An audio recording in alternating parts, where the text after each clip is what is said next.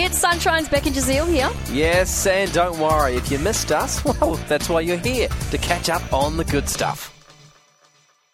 The latest performance data by the Bureau of Infrastructure, Transport, Regional Economics show that one airline in particular has had the worst rate for cancellations. Am I allowed to say it, what I think it is, because I figured out what that cheap airline is? You sure can. Rex. You reckon Rex has had the most cancellations this I do. month? Yep.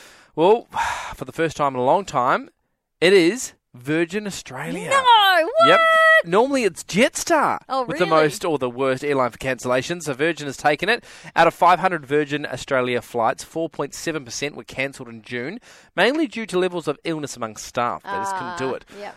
So a third of flights arrived behind schedule from Virgin, Jetstar and Qantas. Do you want to know one of the best airlines? No, don't tell me it's Rex. Rex. No! This is my So formal good. apology.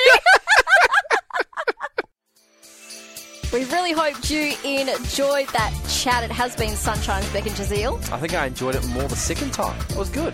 Left a nice taste in my mouth. We'll see you from 3.